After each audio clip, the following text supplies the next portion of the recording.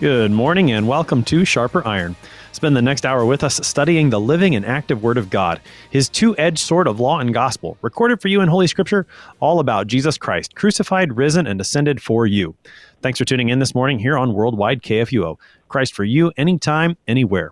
I'm your host, Pastor Timothy Apple of Grace Lutheran Church in Smithville, Texas. Sharper Iron is underwritten by the Lutheran Church Extension Fund, where your investments help support the work of the Lutheran Church Missouri Synod.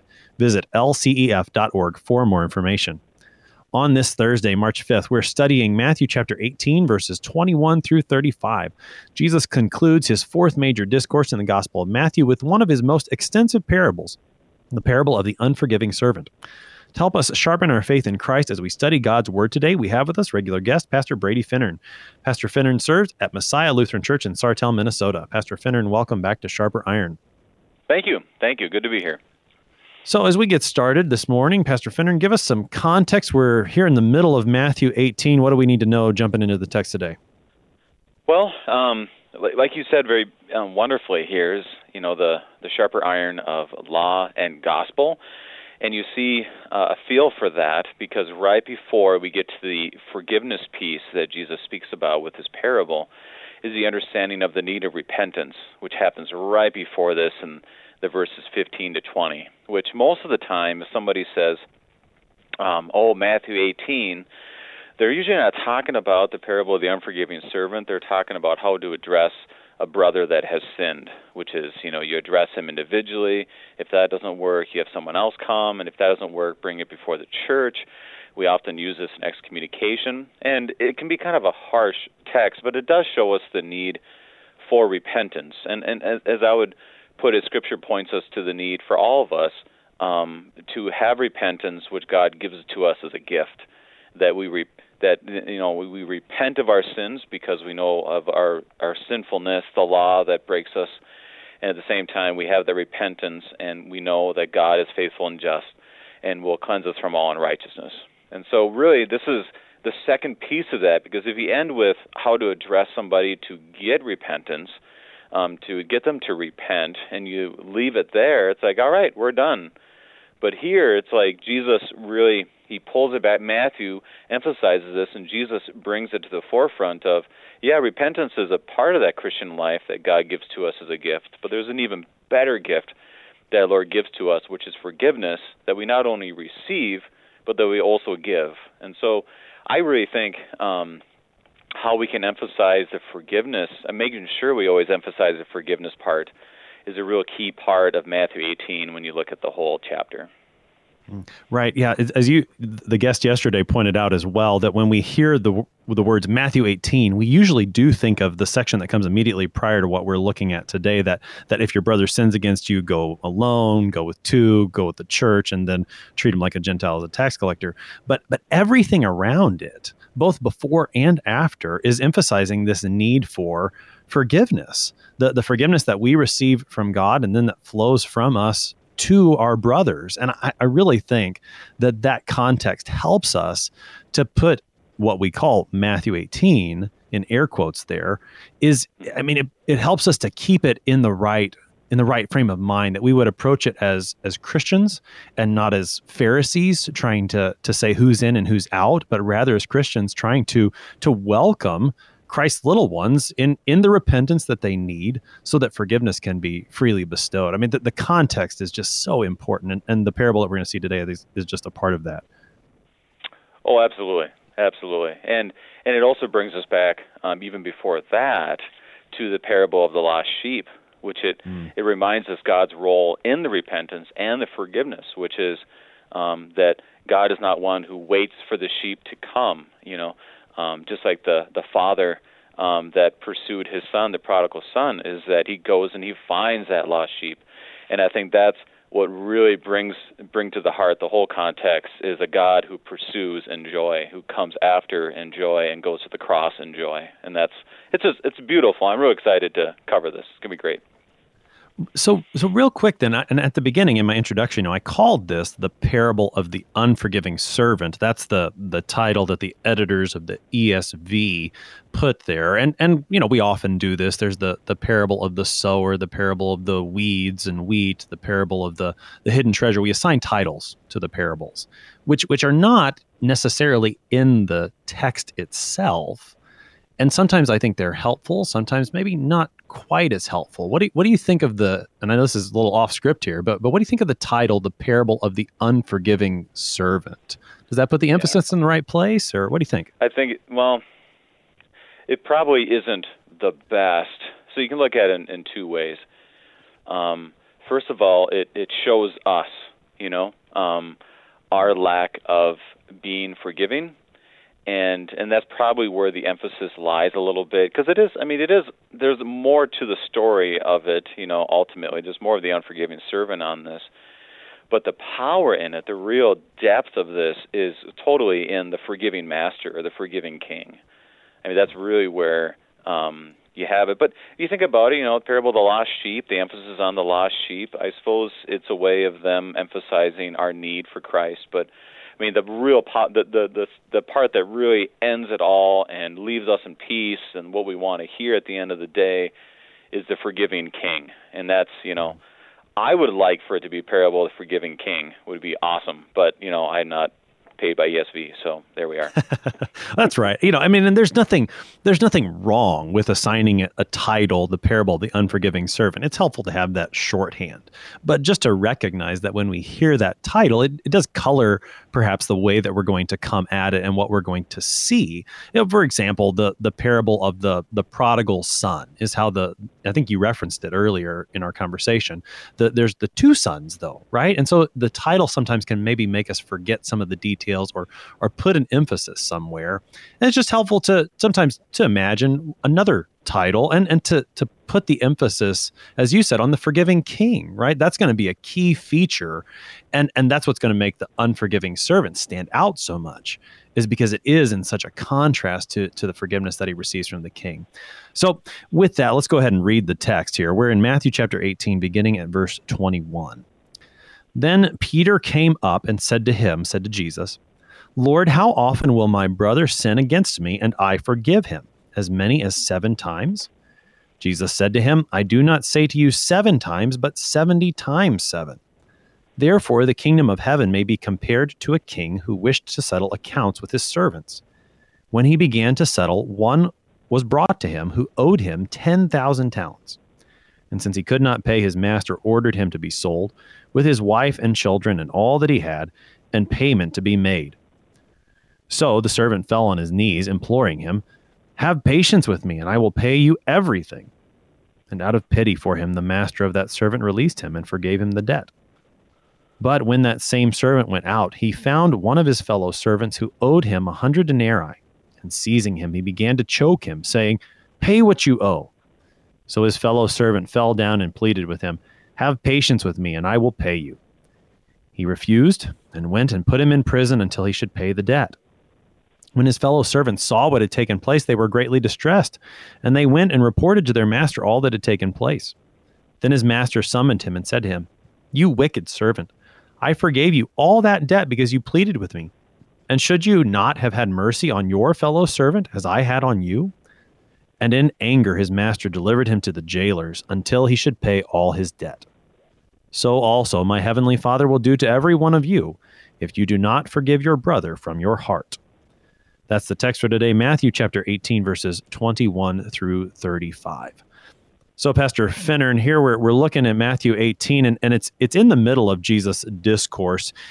This particular parable is prompted by a question from Peter, and I think the question makes sense. Jesus has just been talking about your brother who sinned against you, going and trying to gain your brother in these various ways.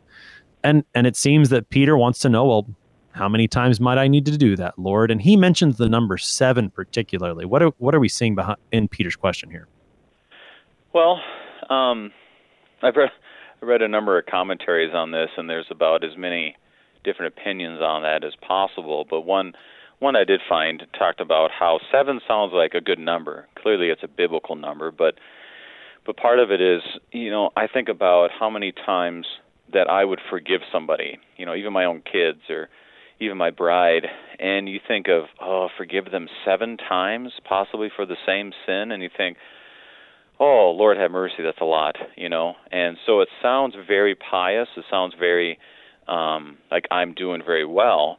And there's also some history that talks about how that during that time there was a reality that, the priest would ask only for 3 times. Like after 3 times you can give up. So he kind of extends that +1, doubles it +1, so he's looking good.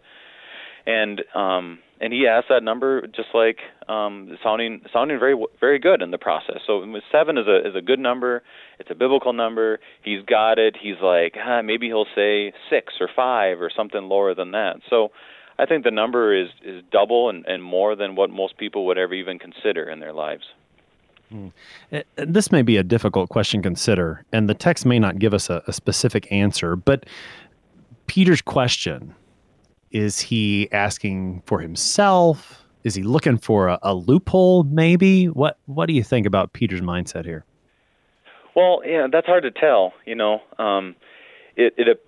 sounds like if we were to be today, you'd ask that question, and you get this as pastors quite a bit, is, so Pastor, what do you think of this?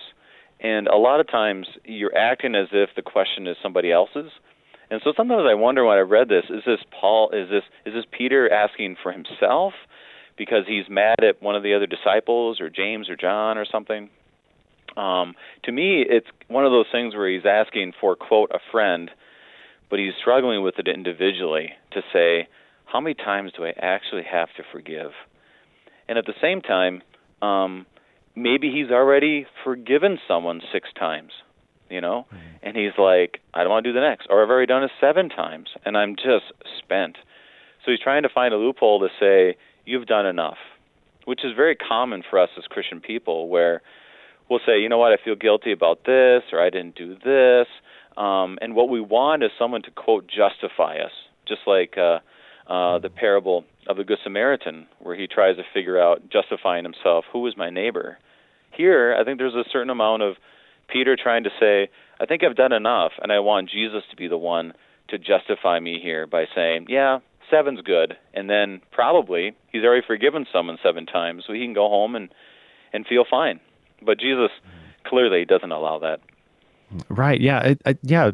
And again, if this is Peter's mindset or not, I suppose we don't know for a fact. But I do think today this is how we would use it. And I know I've tried to use it, and I'm sure people have come to me and maybe I haven't realized that they were trying to ask the question this way. But in that sense that they would be trying to justify themselves apart from Christ's mercy. He wants Peter, maybe, right, wants Jesus to justify him apart from forgiveness of sins. He wants to, and again, this is a maybe, but I know that I see it in my own heart. So it's not a maybe for me. I want Jesus to justify me because of what I've done. Yeah, you checked that box. You did it perfectly. And Jesus just won't give us that kind of justification. He won't, that sort of self-justification. Instead, what do we see Jesus answer Peter? Well, not 7, 70 times 7, or some translations have said 77 times, but ultimately it's the same dynamic. Whether it's 77 times or 70 times 7, it's more than we could ever possibly imagine of forgiving one person, especially if it's similar sins. Or, I mean, I can't even imagine like starting to check off the list here, even like asking my wife for that much forgiveness, or forgiving my children or my parents or anybody. I mean, as much as I love each one of them, the idea of forgiving them that often is exhausting to think about. I mean, it's beyond comprehension. It really is. Mm-hmm. But Jesus he's not intending Peter to do the math here, right? This is something, he's not waiting for Peter to figure out what 70 times 7 is. He's rather saying your forgiveness is unlimited, essentially. Oh, yeah. Right. And that's, once again, goes back to that number. He's using his number he used and showing the unlimited action of that. Obviously, the creation account of the unlimitedness of God's creation. He connects all those dots, but he just shows that we are to be forgiving people, which, I mean, that's terrifying too. This whole parable, actually, a lot of the book of Matthew puts you back. It brings you to your knees. It makes you realize we have a lot of work to do as Christians, but obviously pushes us and leans us right to the grace of God. And this one's right there. So yeah, forgiveness. We got to be forgiving. And in order to be forgiving, you have to be forgiven, which I think is where the parable is going to put the emphasis, is on that, as we're going to see, the forgiving king. Because I think you're right, Pastor Finnern, that if this parable is, well, I mean, it is terrifying. And in fact, you know, when you read this, I don't remember exactly where this shows up in the church here, but I know it does. And you're reading this in church, and you get to the end and you say, so also my heavenly Father will do to every one of you if you do not forgive your brother from your heart. And then the pastor, what are you supposed to say? This is the gospel of the Lord. Praise to you, O Christ. And wait a second, that was terrifying, right? And so, I mean, from a perspective of the law, as forgiveness that I have to do, this is terrifying. And so we definitely, as we read through it, we got to see the gospel of the forgiving king. Otherwise, that's all this parable would have for us is terror, I think. It is. Yeah, it really is. Yeah, it's kind of like you have that and there will be weeping and gnashing of teeth. Right. This is the gospel of the Lord. Yeah, it's always fun as a pastor to say that. So it goes right along with that. Sure. So, but this is the gospel of the Lord. And so we want to see that gospel. So Jesus has heard Peter's question. He's given Peter an answer, but now he's going to illustrate that answer with a parable. And this is one of Jesus' more extensive parables. He's got some that are very short. This is one that's pretty long, develops quite a bit of detail, and rightly so. So the parable starts, as we've heard before, the kingdom of heaven may be compared to, or the kingdom of heaven is like. And here the kingdom of heaven is going to be like a king settling accounts. Take us into this parable, Pastor Finnern. Yeah, so the basics of it is, so when we think of parables, I like to say that parables are a story, definitely in that time range, to show how God's kingdom in Christ works. And so you can do a lot of games with it, try to figure out who's who in here, but ultimately just see how the story unfolds on the action that is happening and how this action relates to how God's kingdom in Christ is functioning. And so you have the king, and the king wants to settle all of his accounts in the land with his servants, which is clearly a good move. Politically, it's a good move because it shows that he cares about the people. It's a good financial move because there's probably debts out there that need to be settled, and therefore it's going to be a good financial move for the country, for the land, for him, for others involved, and it's going to make him look like a good king. And when he is about to do this, he begins to settle, and he has one that owes him 10,000 talents. Now, I've read about 3 or 4 commentaries on this too, and there's a lot of different opinions about what 10,000 talents would be, but basically a talent is 20 years of work.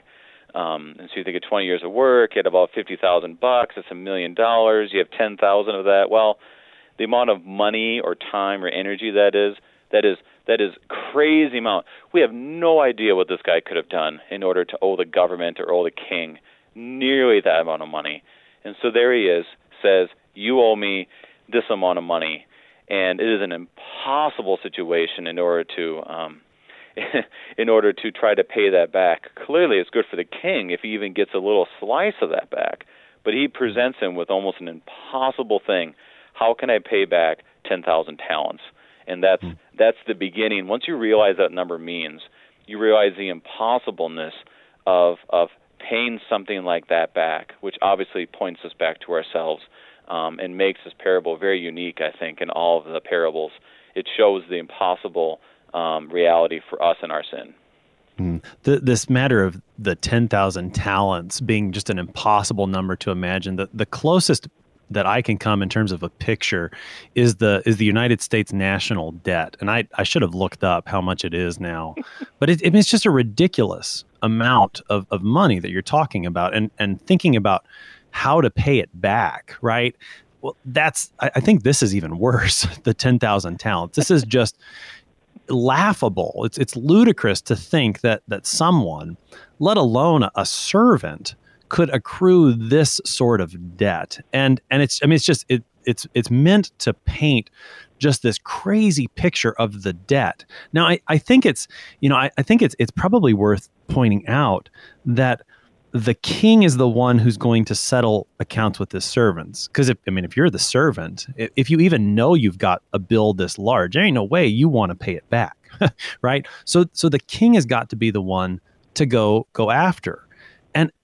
But I think you mentioned this earlier, Pastor Finneran, the parable of the lost sheep previously. This is really a picture of God going after those who are lost. And, he from a political perspective, right? The king, it's going to be a good move economically, politically, but from God's perspective, what's he doing here? He's going after the one who's lost and who maybe doesn't even realize he's accrued this kind of debt. And this I think that's a good picture of us in our sin. How often do we sin and sin and sin without even realizing it? And God in his mercy has to come along and show us, here's what the account looks like. It's bad. I think so. When we put it that way, there's lots of contours to this parable that I think we want to work our way into and paint that picture. What do you think, Pastor Finneran? Yeah, and it comes down to this too. There's so when you know that there is something wrong, so either it's a relationship that's been broken, you owe something of somebody, or a sin that you know from your past, or something, we all know that in our hearts that that's there. And when you kind of go around, you've heard the statement that somebody finally got caught for some indiscretion, and they kind of said, you know what, I'm glad I finally got caught because it's been such a burden on me. That here's a moment for the king, and obviously clearly with God, is that when he finally addresses it, it's not only a revelation of the sin, but it's an opportunity to finally be able to address something that has been such a burden. So here's this guy that owes billions of trillions of dollars. By the way, the national debt was $22 trillion in 2019, a year ago. So it's even worse than $22 trillion. So let's just say $22 trillion that you owe somebody. That's not only something that you don't like it when someone reveals it, but that's been deep, deep on your heart. You're thinking, because it talks about his wife, he talks about his kids, how much you know that when they find out this about me, then I am a fraud. Like, in some ways, you want that burden to be gone, just to be out in the open. And so I feel this parable a lot as a father, where you realize your faults, and there's times where when somebody actually addresses it, it just gets it out in the open, and now we can start reconciling. And so you feel that he probably has a little bit in his heart, too, that this is not only something weighing him down now, but has been for quite some time. So the king comes to him, and he's going to settle accounts, and the guy can't pay, which of course he can't pay. This is a ridiculous amount of money. And so the master's going to sell him and his whole family into slavery to make this payment. How does the servant respond to that terrible news? Yeah, first of all, like I said, as a father, we all, as fathers, I can only speak as a father, I can't speak as a mother, but I can speak as a father, that we want to provide for our families. And now that has been revealed that he can't, and now the consequences are that he has to go through the shame and the agony of being sold into slavery, probably separated from his family, his children. The family name is scarred. Everything is scarred. So the only option he has is to plead for mercy. That's all he has. And so it tells us that sign of repentance, that he gets on his knees and he says to the Lord, have patience with me, which I think is interesting that they use the word patience here. This is a gift of the Spirit, as we know from Galatians chapter 5, and he prays, literally it's a prayer that the gift of the Spirit would work in the king, and have patience with me. And then he says something that's not even possible. He says, he's like, oh, and I'll pay you back everything. Well, he can't even do that, so he's pleading to God, to the king, I can do this. I can do this. And it's laughable. So the only hope this guy has is that the gift of patience will be given to the king. And so there he is on his knees, and it also has implications for the king, because if the king, here's this guy owes, $22 trillion plus dollars, and he says, oh, you don't owe any of it. I mean, you can have mass chaos. It's like in our world today, it's like if you paid off all the credit card debt, then people would just keep, buying junk all the time. They wouldn't even care about the implications of it. That's our perception, at least. And they're like, if he forgives it, well, then he's going to be seen as weak. But if he actually puts them in jail and sells them all, everyone's going to be, tightening the belt a little bit, making sure that they're doing the right thing. So this is a political, scary thing for the king. He can be seen as gracious, or he can be seen as a wimp, or he can be seen as one who serves the people. It's really, at this point, it makes no sense for the king to make the move that he does. There's two parts, I think, to the servant's answer. And as you said, I'll pay you everything is laughable. There's no way that this guy could ever, just as impossible as it was for him to accrue this kind of debt, so impossible it is for him to ever pay this kind of debt. But the prayer at the beginning, this have patience with me, I think is important, especially when we consider that this king is going to stand for the Lord. Well, think about that creed from the Old Testament. The Lord is gracious and merciful. He's slow to anger. He's abounding in steadfast love. The Lord's patience is evident. And this is what this servant is ultimately going to find out is going to bring him the mercy, as we'll see. We'll pick that up on the other side of the break. You're listening to Sharper Iron. We're going to take that short break, but we'll be right back. Please stick around.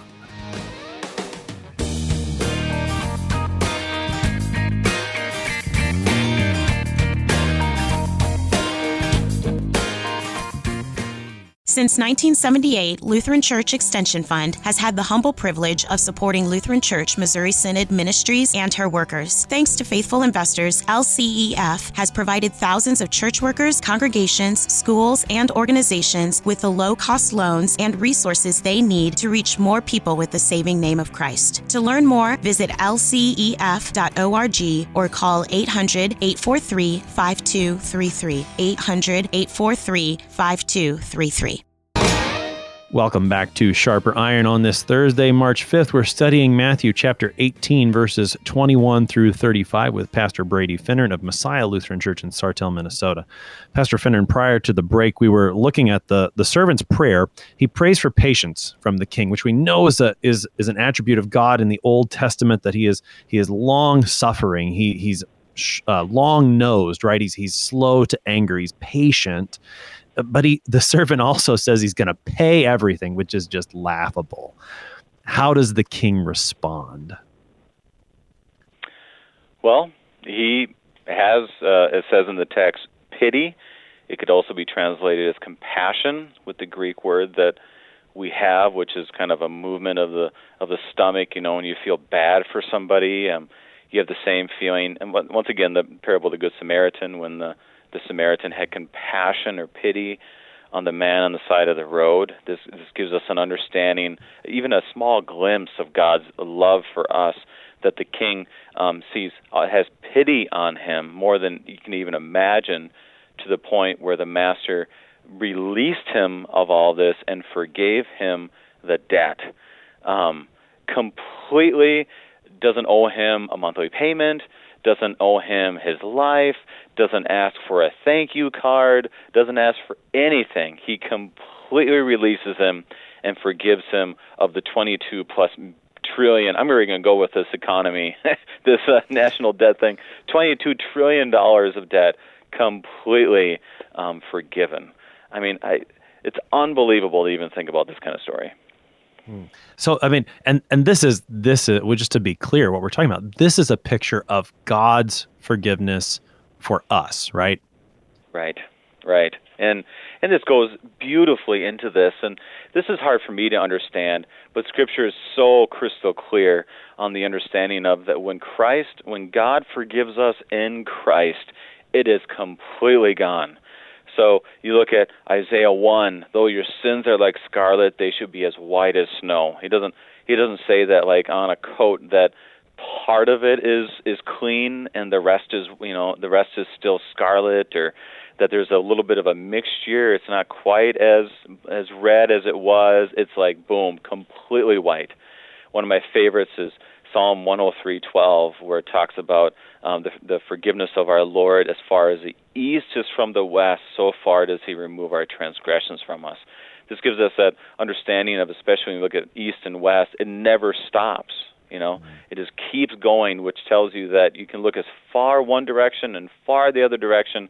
Everything in between this infinite idea of space, that's how many of your sins have been completely forgiven when we have the Lord Jesus and his forgiving grace. And that's beautifully pictured here, because we can say all your sins are forgiven, but until you actually understand that the debt that we owe to the Lord is trillions of dollars, which is why in Psalm 32 it says, "Blessed is the one whose transgression is forgiven, whose sin is covered," reminding us that whenever we acknowledge our sin, is our Lord who covers it, and he forgives the iniquity of our sin, that it is completely gone. And also Jeremiah, when he talks about that I will remember their sins no more, that it's not only that he forgave them, like he's hovering over it and saying, well, I still have this. It's a reminder that it's forgiven, and he has forgotten them completely. Yeah, it's totally gone. And this is a theme that runs throughout the scriptures. One of my favorites is in Psalm 130, which I was reading recently with some of my shut-ins as we just recently came through Ash Wednesday. And the image there, O Lord, if you should mark iniquities, O Lord, who could stand? But with you there is forgiveness, that you may be feared. The image that I often use is the image of like God standing at a chalkboard and putting a tally mark down for every single sin. And imagine how big that chalkboard would have to be.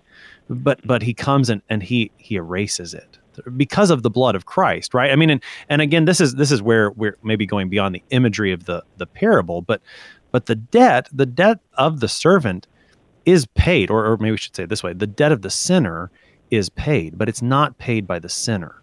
The debt is paid by Christ, right? I mean, and that's where we need to take this application as we think about it for us as Christians, right, Pastor Finnern? Oh, absolutely, yeah, absolutely. It's and one of the ways it kind of falls is that understanding compared to when you're driving and you have a speeding ticket, and the speeding ticket, or you're speeding, the cop stops you and says, you know what you're doing? Yeah, I was speeding, and then the police officer is like, well, you're going to have to pay $130 in order to be, to not have any other issues because you were speeding. Okay, and then a lot of times we think the gospel is the police officer saying, oh, by the way, don't worry about it, just I'll overlook this. Sometimes we think that's the gospel, but the gospel is that the police officer actually pays for it, and they not only pays for it, he pays for it with his life, which is just crazy to think about. And that's where the imagery here really gets strong when you look at 1 John. If we confess our sins, he is faithful and just and forgives our sins and cleanses us from all unrighteousness.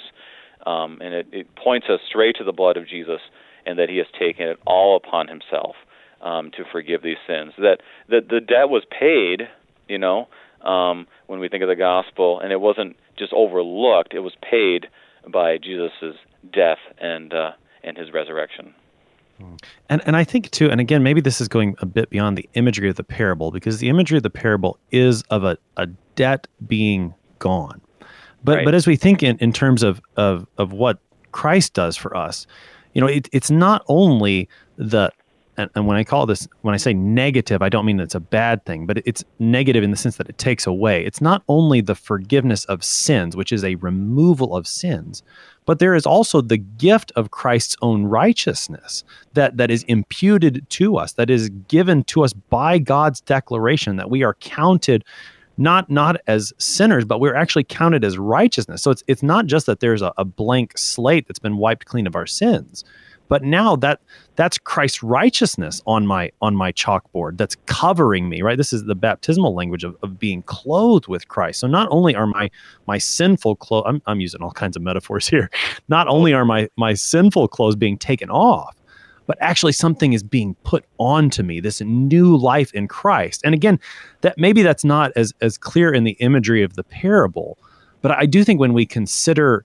that in terms of all of Scripture's teaching on this, it is going to help us as we move forward into the parable, that it's not just the matter of the debt being taken away, but it's a totally new life that's being given to this man because that debt has been taken away. Oh, absolutely. And that's the beauty of this as we move forward, is that when this happened, he has a new identity. And the new identity is one who doesn't owe the king. And that's a different identity than just, I don't have to worry about anything, but it's a new identity for him as a father. It's a new identity for him as a husband. It's a new identity with him and how he relates with other people, as we do as Christians, is that since we are in Christ, we have a new identity that extends us into the world in order to live not like the world does, that we are to live differently. And that's what we hope to see in the rest of the parable. But it's not what we see. So we've got this servant has been forgiven a ridiculous amount of debt. What does he do next? Well, then he goes out. You think you would say something like a little more pep in his step or something along those lines, but it just says the same servant went out, found one of his fellow servants who owed him 100 denarii. So just for comparison's sake, 100 denarii is not a small amount of money. So it's like 100 days' wages, and I think about if I owed someone 100 days' wages and they wanted it tomorrow, well, then I might have an issue because I'm probably not going to be able to pay it off necessarily by tomorrow. I will be able to, but not by tomorrow. So it's a big chunk of money, but it's not $22 trillion in debt. It's pennies compared to what this guy literally just got forgiven for. And he not only goes to him, seizes him, but I got this imagery of this in the old Simpsons, the Homer Simpson and Bart, where, whenever Homer would get upset at Bart, he would grab him by the neck and say, "Well, you little," and there's this guy grabbing this guy by the neck, and "Why, you little, you owe me 100 denarii." And I'm guessing that there might have been a rumor out there already that this guy had been forgiven of all of his debt. And so people clearly are seeing his hypocrisy. But there he is. Pay what you owe. He's choking him. Pay what you owe. And it's such an imagery of realizing, first of all, this guy's hypocrisy. But it also points to us, how we are ones who are so ready to be able to get what we owe, what we deserve, as opposed to realizing we don't deserve any of it. And so, that's his reaction, is to start choking a guy, which is clearly grace-centered. Wow, I mean, the image from The Simpsons, I think, is if you've seen that, that's a great image to have in your mind of this guy choking him, right? I mean, just the very visceral reaction he's got, and it just doesn't fit with what's just happened. Particularly, I mean, as Jesus points out, this is his fellow servant. This is not like the relationship that we just saw, king-servant. These are two fellow servants that we're talking about, which just makes this guy's reaction all the more, it doesn't fit with what should follow, even though it's what happens. They're fellow servants. Right. And that's another point in this that is quite disturbing, is how it's one thing if this guy had power over the other. He's his boss, or he's like somehow a first among equals or something, but this is completely a guy in the same plane, probably a guy that has a wife and children, a guy who's trying to make it through life. They totally understand this, and he knows himself what it's like to owe money and the burden that's on there and how much compassion that he needed. And there's this guy choking him, literally, and this other servant that owes him 100 denarii says the same words: "Have patience with me, and I will pay you back." So he says the same exact words, probably on his knees. I guess I haven't really looked at that, if that's what actually is going on here. But he pleaded, he doesn't say knees, but he says he pleaded with him, "Have patience with me, and I will pay you." And instead of having compassion, or the splachna, as we talked about, pity on him, he instantly refused. Refused to give mercy, even though he was given mercy. He refused to forgive, even though he was forgiven. And not only that, is that he also threw him into jail, as if he had done the worst sin of all time. And probably even the worst thing about this is he could have paid it back. I mean, he could never have paid back $22 trillion. But this guy could have, with mercy, with grace, could have paid back 100 denarii in a relatively short time period. But yet he had zero grace or mercy or forgiveness for this guy. Right. Yeah. I mean, 100 denarii being 1 day's wage, this is just a little bit over 3 months' wages, which, as you said, is a considerable chunk of change. But it's possible to pay that back. I mean, with the patience again, and there's that word showing up again, and it's telling to see how the characteristic of the king, that he had patience, and even beyond patience, in fact, but that doesn't transfer now to this servant. And again, there's this total disconnect between the first part of the parable and how you see that develop versus how the second half of the parable just doesn't fit with the flow. It should be different, but it's not, which is the point that Jesus is driving home. And here now, as you said, what's happened between the king and that first servant has already apparently become known among the other fellow servants. And so too is the interaction between the two servants. And this lack of forgiveness among the servants now has an effect on the entire community. Right. So in verse 31, it talks about how his fellow servants, which means more than these two guys, clearly there was I don't want to say union is the right word, but there was an identity of, we're in this together, we're servants, we're a community, we're together in this thing. And they saw what was going on, and they were greatly distressed. Because although we all know that we make mistakes and that we all have fallen short of the glory of God, when it is a blatant hypocrisy, it affects much more than yourself. It affects much more than your own family. It affects communities. And so how these kind of things happen, and sin is so destructive, especially when there's something like this. It affects so many people when they see the blatant hypocrisy of saying one thing and doing the other, which is why in the church, whenever you have something like that, so hypocritical, it affects a whole congregation. It affects a whole community, not only at that time, but way beyond. And that's a feeling I've had here is just the effects of sin, the effects of something like this, and how that greatly distresses so many people. And so when they go to the master and tell what has happened, you could tell that they were going there probably like yesterday, with sackcloth and ashes. Just, there's so much pain and agony and sin and brokenness happening here that everybody's coming before the king and saying, this is a problem. What can we do? How do we do this? Which also gives us a clear picture of how we can come to our Heavenly Father as a loving Father will hear us. And so that's one part I really gathered from this, is the pain and agony within the community and how they felt enough comfort with the king that they could go back to him and to tell him about all these things and really ask for his help. And so then the king comes and begins to speak words that, as I look at the words that the king speaks, he would have been justified of saying many of them to the servant in the first place, but he saves them for now, that after the servant has received the king's forgiveness and then refused to extend it, now is when he hears these terribly harsh words from his king. How does the king respond to the servant's lack of forgiveness? Well, it's much like Jesus when he's talking to the Pharisees and others, and he says, when John the Baptist, you brood of vipers. It's very similar here. You wicked servant. He's clearly talking to this one. I forgave you all your debt because you pleaded with me. And should you not have had mercy on your fellow servant as I had mercy on you?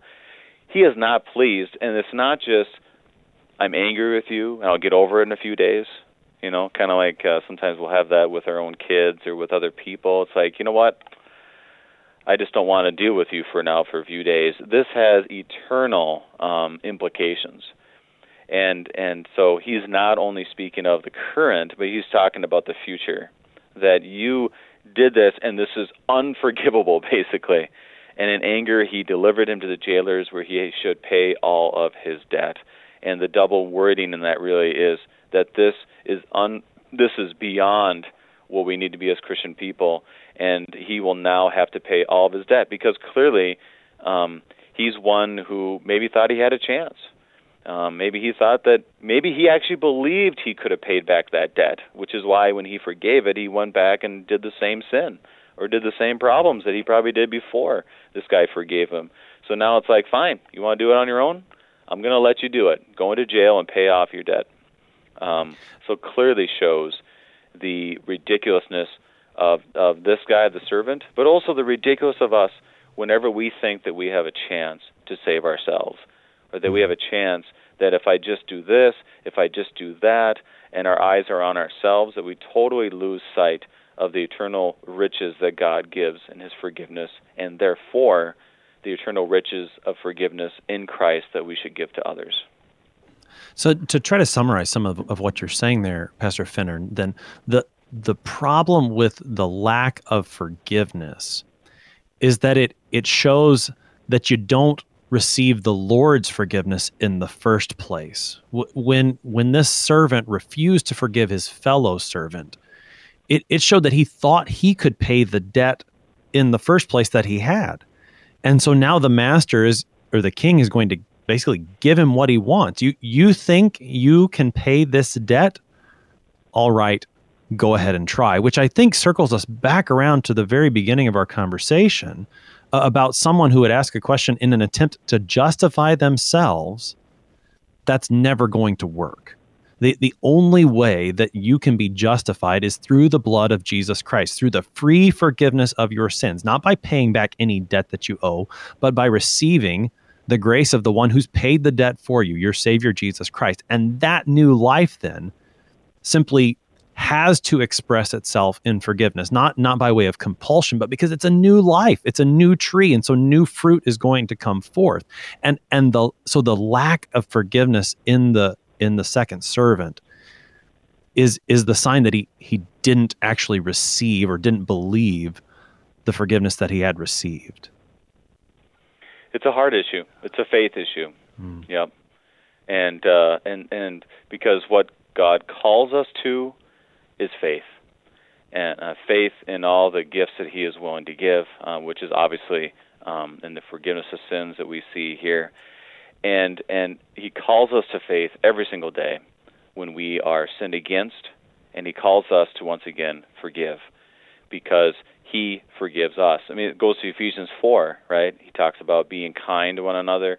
4:32, tender-hearted, forgiving one another as God in Christ forgave you. And this is why there's a church in Topeka, Kansas. When I did my vicarage, there was another church in town that on it said, Christ Lutheran Church, the forgiveness place. And that's what we need to be known by, is the idea of we are not only receiving the forgiveness from Christ, but we are ones who are extending this ministry of reconciliation, as Paul says in Corinthians, this ministry of reconciliation to forgive others, even up to 70 times, 7 times. Why? Because Jesus forgives us more.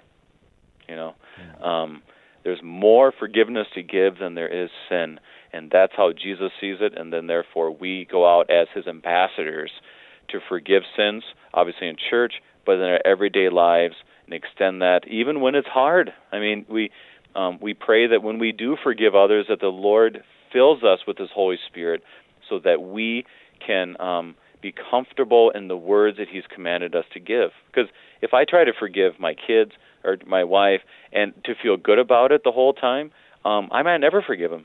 It might never happen. But he calls us to do it, and he promises that he will bear fruit from this forgiveness that we give to others. Is it, this is who we are, forgiving people. Is it hard? Is it easy? No. Is it our calling? Yes. and God will work through it. Pastor Fenner, we got just under 4 minutes left here on the morning. Perhaps it's an opportunity just to be very practical concerning this, because as you said, I mean, and this has been one of the questions that always comes up whenever I'm teaching the fifth petition of the Lord's Prayer, forgive us our trespasses as we forgive those who trespass against us. And the statement that's made is, well, Pastor, that's really hard. I don't know how do I do that?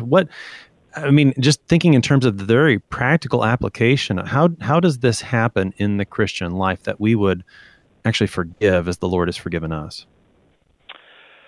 Well, like you said, it's not easy, and I don't ever want to force somebody to forgive. Because you have cases where you're meeting with a couple and you do ask, are you ready to forgive this person? And legitimately, there's times where someone says no. And you don't want to put someone in a tough position where they're just not ready to forgive. But that's another opportunity for us to teach outside of those big moments of how to forgive the little things. Because in our culture, we tend to do this, is when someone says, I'm sorry about this, we don't use forgiveness language. We'll say, oh, don't worry about it, water under the bridge, no big deal, those kind of things. And probably the best way to prepare us for this is to always use forgiveness language. Someone says, I'm sorry for this, you say, I forgive you, or in Christ you're forgiven.